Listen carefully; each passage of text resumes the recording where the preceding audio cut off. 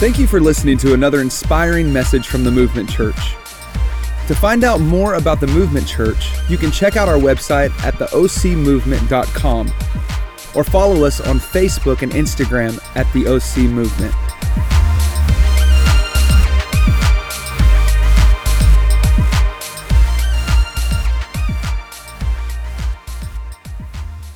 Well, good morning, everybody. How you doing this morning? It's a good day to be in church, right? That's right. Hey, listen, I'm so excited you're here. I don't think there's any better place that we could be than in church this morning. We're in the middle of a really fun series, a hard series, but a fun series. And before we jump into that, I just want to take a moment to do some family business. Because how many of you know that church is so much more than just attending? It's about belonging, right? And church is family. It's what it's supposed to be. And so we just have a little bit of a family announcement today that I have to share with you. On our keys, kind of hiding back there in the background, is Matt Gailey, who's been with us from the very beginning of the Movement Church as well. And he had a baby girl this week. Baby Bowen, what a beautiful name. He and his wife Amy have been a part of our church for quite some time, and look at how sweet she is. She's just beautiful, and so we just want to say congratulations. We love you, we love your family, and we're honored that you're here with us today. So tell Amy thank you for sharing you, because how many of you know what it's like to have a new baby in your house, right? I saw some hands. It's a lot of work, but it's a lot of fun, so we're excited. And speaking of children, one of the main priorities for us, I think Pastor Carey just talked about this a moment ago, one of the main priorities for us at the Movement Church has been and will always be the next generation. It's the reason behind this is not because those children will be great leaders, but it's because they are great leaders today. And so as a result, we funnel a lot of finances, as much as we possibly can, into inspiring and teaching and helping your children find purpose. In fact, I think there's probably some men and women in this room today who have a gift inside of you to unlock purpose in the lives of our kids, and you're not yet serving on our kids team. And I just gotta say, you're missing out, but so are they, because there's something inside of you that they need. And there's something about taking the time to invest in our kids from the youngest to the oldest and say, I believe in you because Jesus has a great big plan for your life. And if that rings a bell with you, and maybe you love to teach, or maybe you just love brand new babies, like the picture we just showed, and you would love to spend some time just holding babies and praying over them and believing for their future, you need to jump on our kids team. I'm telling you, it's making a strategic impact in their lives. But we're not all just about the teaching component. Occasionally at the Movement Church, we like to have some fun. Anybody like to have some fun? A few of you. Y'all are a little bit boring this morning. Anybody like to have some fun? Come on. So coming up on August the 13th, directly after the 11 a.m. service, we are having a summer blast. And I'm telling you, it's going to be a blast. And this is a party for children of all ages, so you are included. And we're going to have inflatables, snow cones, churros. I mean, what is a party without a good churro? We're going to have balloon artists. And listen, for every child who attends, we have a free Movement Church fidget spinner.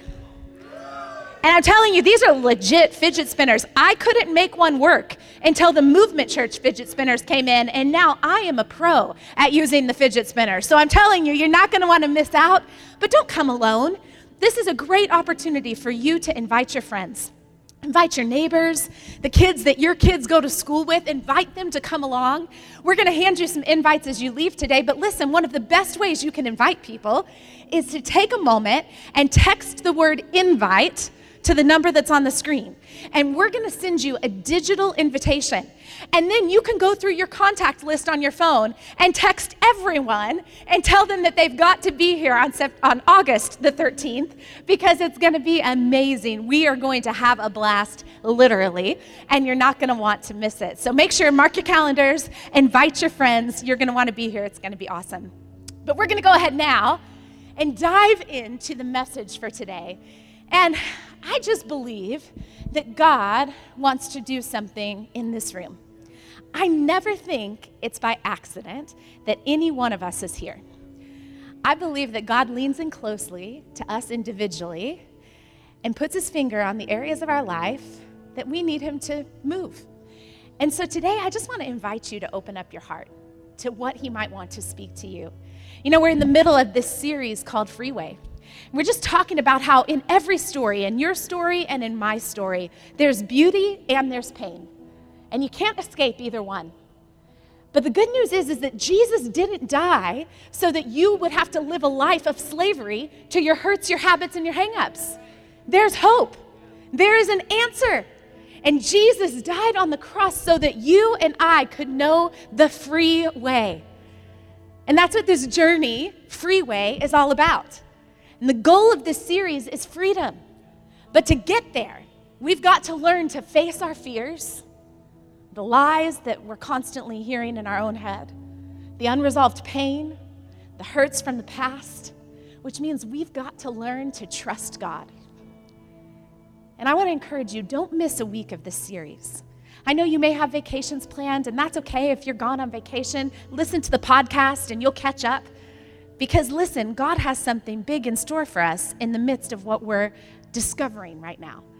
And if you're not in a Connect group, it's not too late to jump in, because our Connect group is going through this very series, this book called Freeway. And we're talking about steps that will lead us to freedom. In fact, we're talking about 6 simple steps that will ultimately lead us to freedom. And Pastor Carey unpacked step 1 2 weeks ago, where we talked about awareness. And he said awareness increases when hurry decreases. And hurry decreases when contentment increases. What a profound thought.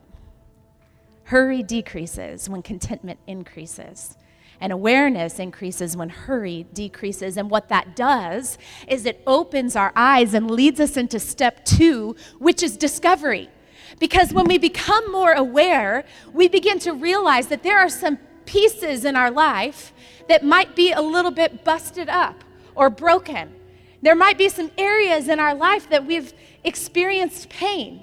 And when we begin to discover that, then we have an option on what to do with it. And Pastor Carey talked about last week how we have a choice to make. We have to have the wisdom to look at our past and realize that it's not our past if it's still affecting us. And then we have to have the courage to deal with the present and the faith to know that healing is possible. It is possible. And so when we begin to discover these areas of our life that need some work, we've got a choice to make. And the choice is, am I going to run from the issues or the problems? Am I going to run from the pain that's in my past? Am I going to run from the hurts and the wounds that I've been carrying around with me? Am I going to try to hide them, to put on a facade and look like everything's okay? Am I going to blame somebody else for the issues and the circumstances that I'm experiencing? Or am I going to get to step number 3, which is ownership? And step number 3 is where you and I begin to take personal responsibility for the things in our life. And I just think this message could be a little challenging for all of us today, me included. But I want to ask you if you would be willing just to say, God, what are you trying to say to me today? So would you bow your heads and close your eyes? And I'd like to pray for us. Lord Jesus, I thank you for every person in this room this morning. God, I thank you that it's not an accident that any one of us is here. God, I thank you that you are here and that you want to speak directly to each and every one of us. So God, I pray that you would open our hearts to receive what you have to say, our ears to hear, our eyes to see. And God, help us know what's the one thing that you want to address in our lives today. In Jesus' name we pray. And everybody said, amen. For those of you who are here and you're like, I don't know what everybody says, we said amen just simply because it means I agree. But my husband likes to say, you can say whatever you want. So sometimes we say, and everybody said, and you can reply, what? Try it. All right. Yeah, I hope you guys are awake this morning and ready to have some fun. I've got to tell you, I have a confession to make as we get started. I am not a good driver. And you're laughing, but I don't know if you are a good driver either. This is the thing. And this morning, as I was driving into church, I found myself literally doing the very thing that I was about to get up here on the platform and preach about. Because as I'm driving up Crown Valley to get on the 5, the person in front of me was going so slow. And I am like, what is wrong with you? Go! Anybody ever been there? Or when you're driving down the 5 and everybody is driving slower than they should be, especially when you get into the carpool lane. Because public service announcement that the carpool lane is meant to help people with more than one person in their car go faster than the rest of the traffic. And when you get in the carpool lane and it's going slower than the traffic beside you, that is an issue. And I find myself on the 5 behind slow drivers going, you idiot! What are you thinking? Go! I am not a very patient person. And then, have you ever been driving behind those slow people and being frustrated with how slow they're driving in front of you? And then somebody in like a fancy sports car or one of the guys on the motorcycle goes like whizzing past you. And then you're like, you crazy person, you are a maniac, you're gonna die. Anybody? Why is it that some people are going too slow and some people are just crazy and going too fast? But my speed is the right speed, right? See, this has just been our condition since the beginning, since Adam and Eve. And part of what we're going to talk about today is ownership. And taking ownership means that I stop blaming God and others for my circumstances. Taking ownership means that I stop blaming God and others for my circumstances.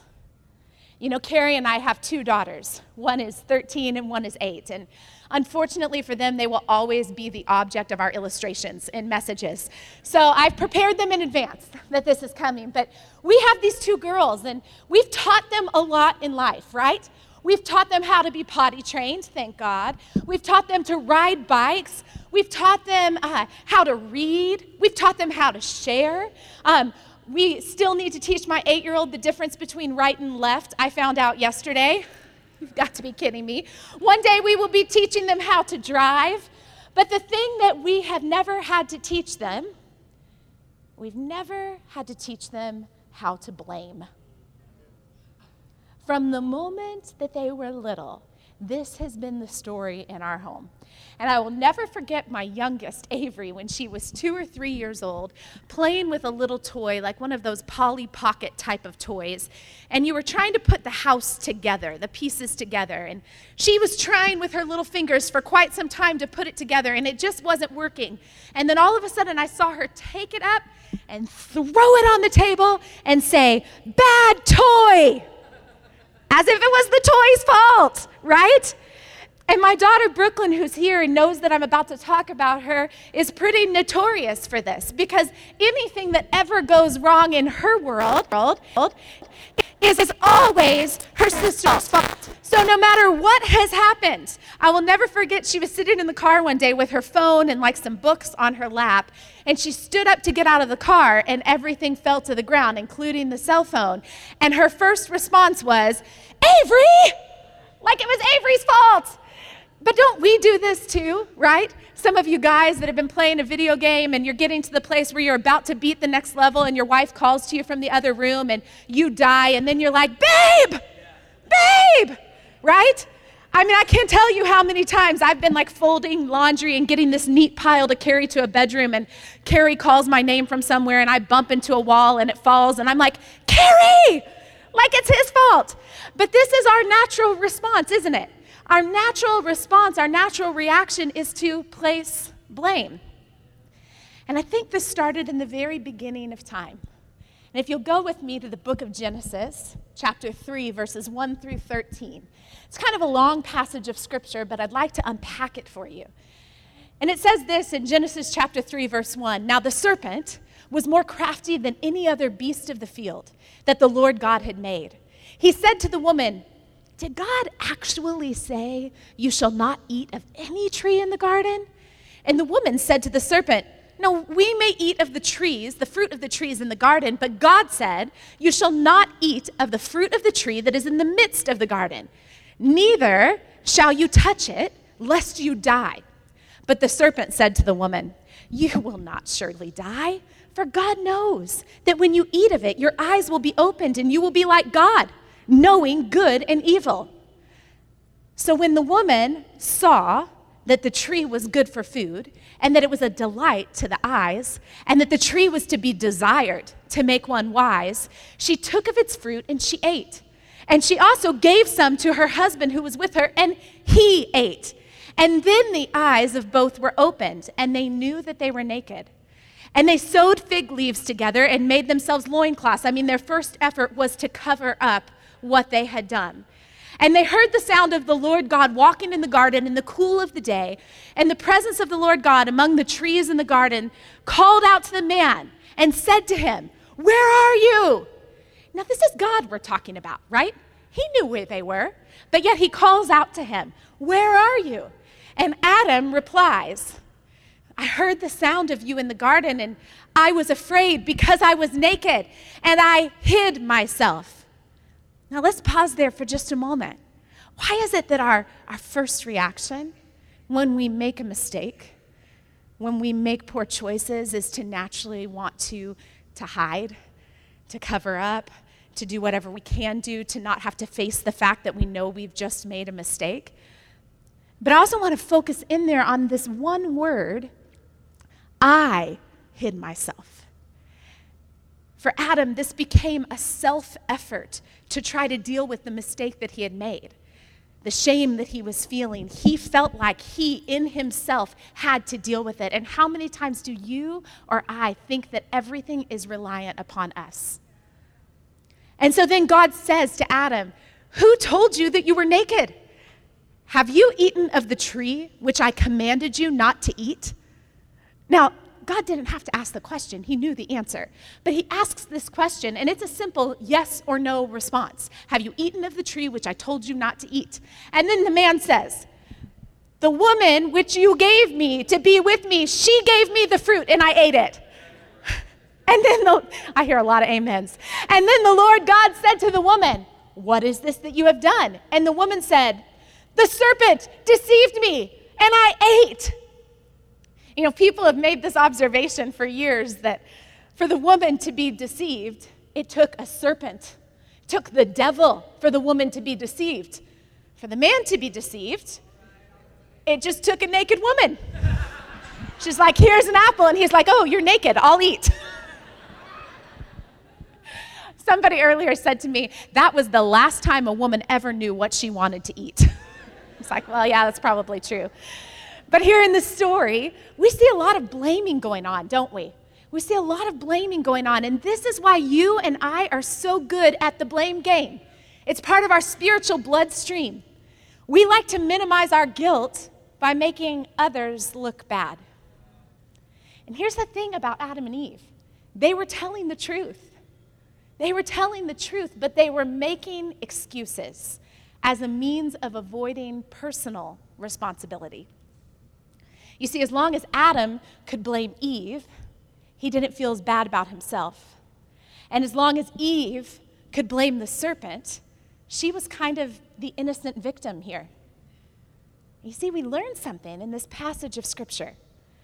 We learn, number one, that the tendency to blame others is deeply ingrained in the human nature. We learn that when we are left to ourselves, we'll do anything to avoid taking personal responsibility. We learn that blaming others is often nothing more than a subtle twisting of the truth in order to take the heat off ourselves. Isn't that interesting? Adam and Eve, they weren't lying. They were presenting the truth, but taking the heat off of themselves. Don't we do that? And lastly, we learn that without a deep working of the grace of God within us, we will do exactly what Adam and Eve did. You know, there's a word in the American culture, and this word is victimism. Victimism. And what that means is, victimism is when you constantly blame other people for everything that is wrong in your life. When you constantly blame other people for everything that is wrong in your life. You see, this is where the message gets a little bit difficult, and maybe we start to feel like, well, that's not me. I don't do that. Let me ask you something. Why do we explain away every situation we are ever in? Why do we feel the need to justify, to say, well, I've been treated unfairly. I've been treated unfairly, or maybe I was dealt a lousy hand in life. How many of us are guilty of saying, well, I was the middle child. I just wasn't loved as much as my older brother or my younger sister, right? We blame. We blame in family. Maybe some of us find ourselves blaming, my parents were divorced, so I don't know how to have a healthy relationship. It's their fault. We blame our spouses. My husband doesn't know how to communicate. And every single time we get into an argument, we get to the same place over and over and over again because he can't figure out how to communicate. It's his fault. Maybe it's your wife. You blame your wife thinking she always blows everything out of proportion. If she could just get her emotions under control, we would not have as much conflict as we have, right? We blame in the church. We blame the pastors who are communicating. It's their fault that I'm not growing spiritually. If they weren't preaching such a deep message, I might actually understand it. Or maybe we blame them because we say, they're preaching such a shallow message, I'm just not getting anything out of it. We like to place the blame, don't we? We blame the reason that we're not connected because everybody around us, well, they're just kind of a clique, and I just really don't fit in. And you see people post a picture on Instagram or Facebook hanging out together, and you think, well, I wasn't invited. That's because they're not very inclusive. It's their problem, not mine. We blame our schools. It's my teacher's fault that my child doesn't know right from left. We blame politics, right? It's those greedy Republicans or it's those liberal Democrats, don't we? We blame our work. When we fail to get a report in on time, we say, well, I was just waiting for Rob in accounting to get me the information that I needed, and he didn't get it to me on time, so I couldn't do what I needed to do. We like to place the blame. We blame our bosses. When we lose our job, well, they didn't like me in the first place. They had it out for me in the beginning. Isn't it interesting? Some of you in this room who've had a different job every few years, you've been let go, you've had to quit. Man, you have the worst luck. Like, it is just not fair. And of course, it has nothing to do with you, even though you're the common denominator in this story. We blame that we didn't get our homework done because my friend borrowed my book, so I couldn't get it done in time. We blame getting angry because they provoked me to anger. We blame ending a relationship because it's not me, it's them. They've got emotional issues. You see, we've learned early on to have the victim's battle cry. It's not my fault. But let me tell you, Movement Church, you cannot blame your way to freedom. Let me say that again. You cannot blame your way to freedom. You see, most of us don't want to take personal responsibility for the things that happen in our life. But in order to own it, we have to stop blaming God and stop blaming others for our circumstances. I know that can feel frustrating. And I want to read to you a section of this book that we've been going through in the book Freeway. It's on ownership, and it's on page 111, and it says this: on our path to freedom, nothing unlocks more opportunity in our lives than the basic act of taking responsibility. No matter what has happened, either positive or negative, you get to decide what life looks like from here on out. Those painful things that happened to you in your past are not your fault, but they are your responsibility. Wow. And at this point, in a very quiet room, some people are feeling frustrated. There's some situations that maybe you've walked through in your past that were not your fault. In fact, I would imagine that every person in this room has a story in which in some moment you were the victim.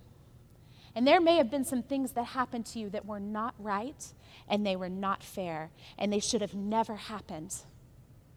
But this is where we get to decide. Taking ownership means that I courageously decide that it may not be my fault, but it is my responsibility. Let me say that again. It may not be my fault, but it is my responsibility. On page 112, the book says this: when we fail to take ownership of our lives, the greatest enemy of our freedom is not the obvious abusive alcoholic father or that jerk who stabbed us in the back, or even the devil. For most, the enemy is far more dangerous than those could ever be. We have met the enemy, and he is us. Tragically, our past hurts teach us how to hurt ourselves over and over again, and it becomes this vicious, self-destructive cycle. Yet ownership isn't about blame for where the hurt came from. It's about taking responsibility for where do I go from here. But here's the problem. Some of us would rather be right than be better. Some of us would rather be justified than actually move forward. Some of us would rather assign blame than actually be healed. You know, I have a friend who lives in the country, basically, and where they live, there's like hardly any stoplights. And at their railroad tracks, they don't have the bars that come down that prevent you from driving through when the train is coming by. And they told me a story recently about having gone out on a date a few years ago. And as they went out on the date, they're familiar with the town that they live in, and they knew as you're coming up to the railroad crossing that you need to look for trains and listen for the sound. And as they're coming up to the crossing, they could see a train in the distance that was coming, and they could hear the sound, the choo-choo sound of the horn being blown, and so they came to a stop. But a car that was coming up behind them didn't see the train and didn't hear the sound and wasn't familiar with this area, and so they came cruising on past. And in the moment when they realized that the train was coming and they hit the brakes, they slid into a spot where their tires got caught on the railroad tracks. And the train threw the brakes on because it saw the car in the middle of the tracks. But you and I both know that it takes a train a while to slow down. And so the train is coming up and it hits the car and knocks the car forward a few hundred feet as it comes to a stop. And my friends jumped out of their car, as did everyone else that was around them. And they ran to the other side of the tracks to find out if this person was okay. And miraculously, this man that was driving had been thrown from the driver's seat out the back window and was still alive, but was extremely injured. And so people that are running around began to yell out orders. And you began hearing someone yell, "Call the police!" And somebody else yelled in response, "No, call the ambulance!" And while that sounds like the same thing for you and me, just call 911 and get somebody there, right? It's interesting that somebody yelled out, "Call the police!" And in reply, they got, "No, call an ambulance. This man needs to get to the hospital. He needs to be healed." You know, I've been in a handful of fender benders in my life. And when I've been in these accidents, we've called the police. Why? Because we need to assess blame. We need to figure out who's at fault here so we know whose insurance company is going to take care of this. And as this situation unfolded, someone's yelling, "Call the police," and someone's replying, "No, not the police, call an ambulance." Because listen, oftentimes in our life, when we have been hurt very badly, when we have been wounded very badly, when we have been treated unfairly, our natural inclination is to call the police. Why? Because we feel that we need to assess blame. We feel that if we can assess blame, we can feel justified in the situation where we are at. But really, all we need is healing. You see, it doesn't matter who's at fault. It doesn't matter who's right or wrong. What you need right now is healing.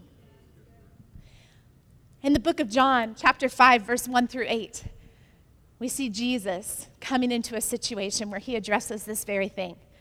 And it says this: after this, there was a feast of the Jews, and Jesus went up to Jerusalem.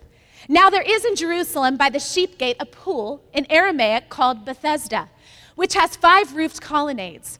And in these lay a multitude of invalids, blind, lame, and paralyzed. And one man was there who had been an invalid for 38 years. That's a long time. And when Jesus saw him lying there, he knew that he had already been there a long time.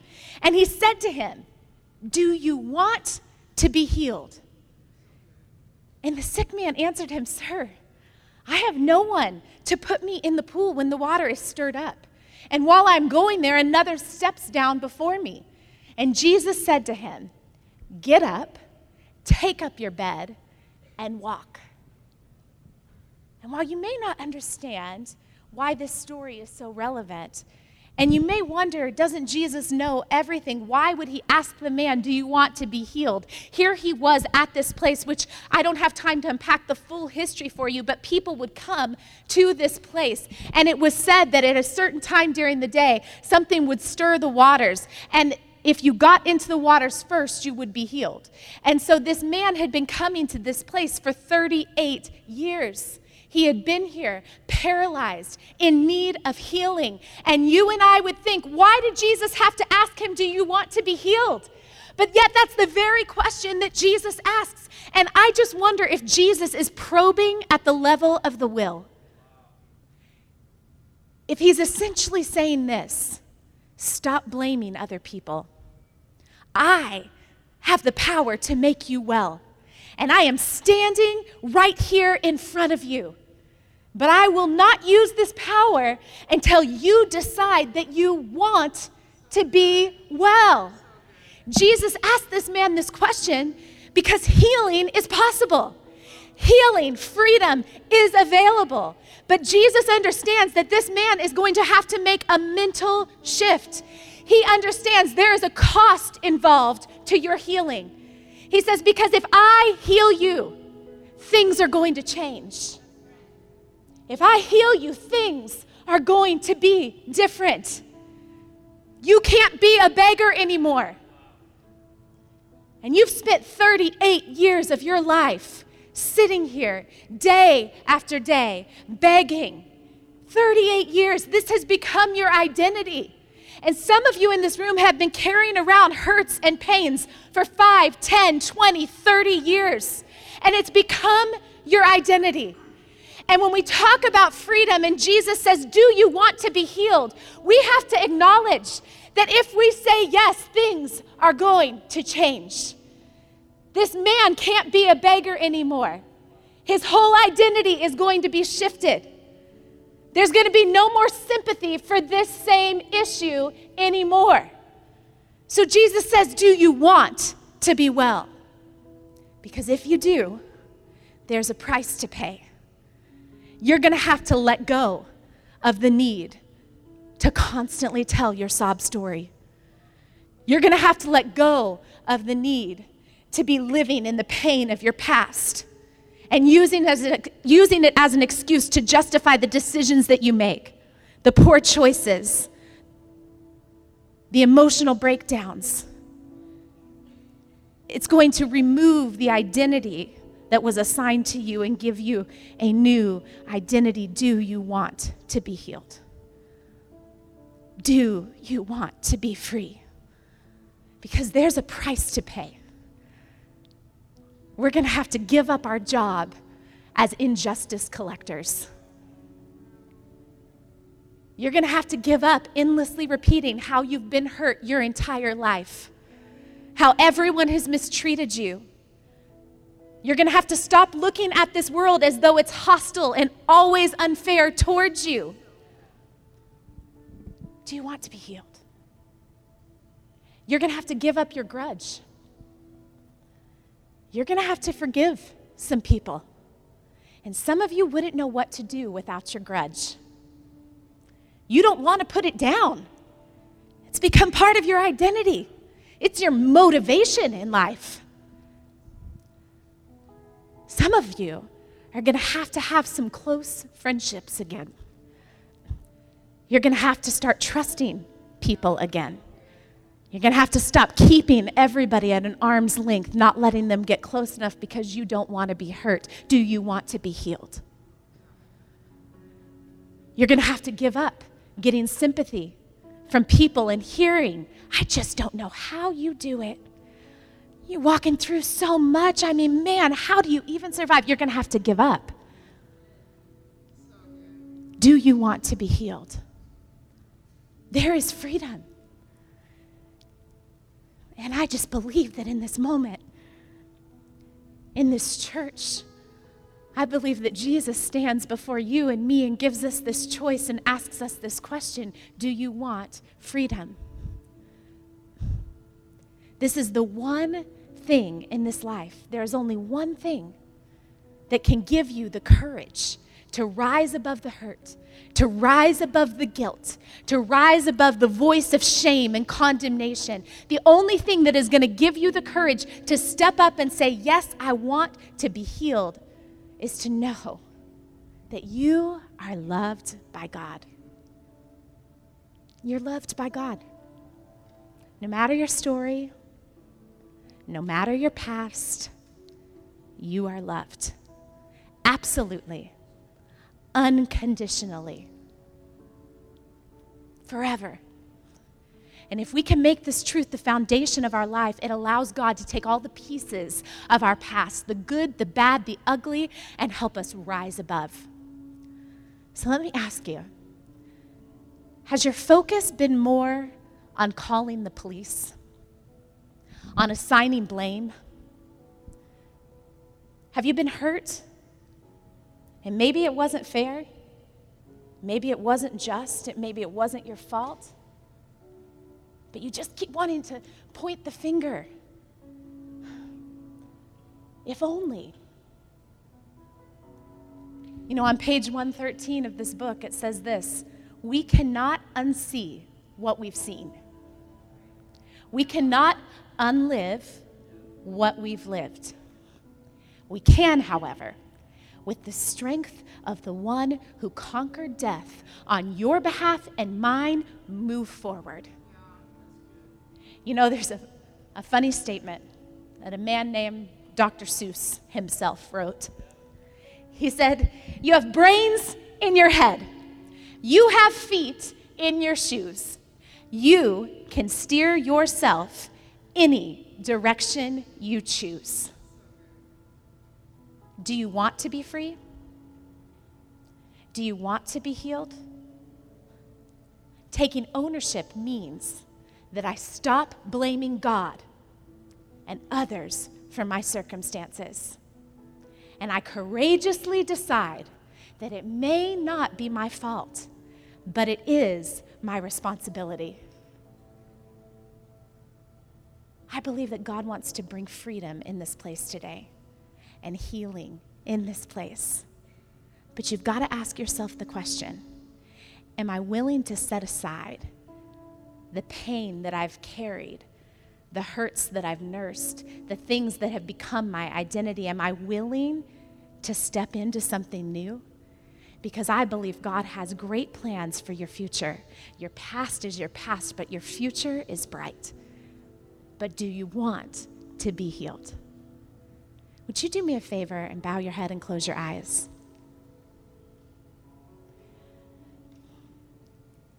I want to pray for you today. And I'm going to ask every person in this room, just quietly in your own seat, just to take a moment and be introspective. Just let God put his finger on the areas of your life that he wants to make well. Where have you been holding on to blame? What do you need to let go of today? And I believe there's some people in this room who you have walked through things that are unimaginable, that nobody should have to ever face, and it was not fair. But I believe that Jesus is a good Father. He's our healer. He is our hope. And if you're here today and you know you could use that healing and you want to walk in freedom, I'd like to pray for you. So I'm just going to ask you to slip your hands up so I know who I'm praying for. If you're here today and you know I need to be healed, I need to walk in some areas of freedom. If that's you, would you just raise your hand and put it right back down? Awesome. Hands all over the room. Lord Jesus, I just come before you right now in this place. God, I thank you that you are our healer. God, I thank you, Lord Jesus, that you see all the areas of our story. You see our choices and our mistakes. You see the things that have been so unfairly and unjustly done to us. And God, you still say there is hope. There is a future. So God, in this place today, I am just asking that you would move in this place. God, I'm asking that you would bring healing to the broken places in our lives. God, to the pieces that we have held onto that are no longer ours to carry. God, I am asking for healing in Jesus' name. God, I am praying for restoration. God, I just ask that in this room right now that hope would rise. God, that you would lift the eyes of the man and woman that is in this room that just needs to know that there is hope, that their yesterday is yesterday, and that tomorrow, God, you have good things for them. So God, in the name of Jesus, I pray that you would bring freedom in this place. And God, we make a decision today as a church to stop holding on to the past, to stop assessing blame, and to say, God, I'm going to do what it takes to move forward because I've got the choice to move into my future. God, I take radical responsibility, God, for what you have for my life. So God, I pray in the name of Jesus that you would do a work in this room and that you would touch each and every person right where they're at. God, I already know that you are moving. And I just pray that you would continue the process. In Jesus' name we pray. Amen. And look at me for just one more minute. You may be here today, and this may be your first time in church, or maybe it's just the first time in a long time, and I don't know what your faith journey has looked like, and maybe you hear the message that's taught, and you can identify, and you recognize that there's some places inside of you even that need healing and freedom. But you might be here today and have never made a decision to surrender your life to Jesus, to stop trying to do it all on your own, and to give him the opportunity to step in. You see, healing is possible, and freedom is possible, but it's not possible outside of Jesus. The good news of the gospel is that we don't have to keep pointing the finger of blame at ourselves or at others any longer. Jesus' death and resurrection on the cross teaches us that the cross powerfully conquers all victimhood. And Jesus paid a price for you and for me. And there's nothing we can do to earn it. There's nothing we can do to deserve it. It's a free gift. And if you're here today and you've never made a decision to surrender your life to Christ, I want to give you that opportunity. So I'm going to pray one more prayer. And I'm going to ask everyone in this room just one more time to bow your heads and close your eyes. And if you're here today and you've never made a decision to surrender your life to Jesus, today's your day. Don't keep going another day trying to do it on your own. I promise you it doesn't work out. And maybe you're here today and you've just been running from God. In fact, maybe some of the hurts and hangups that you have are because of some wounds that you've experienced in the church. And I'm here today to tell you that there is a God in heaven who sees you, who loves you, who calls you by name, and it's time to come back to him. So as I pray this prayer, I'm going to ask you in your own hearts, pray this prayer with me.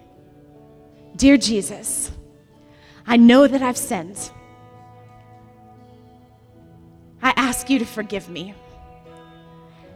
Thank you for giving your life on a cross to pay the price for my sin. Today, I'm making a decision to stop trying to do this all on my own. Today, Jesus, I give you my life. If you prayed that prayer with us today, we are so excited to be a part of this journey with you.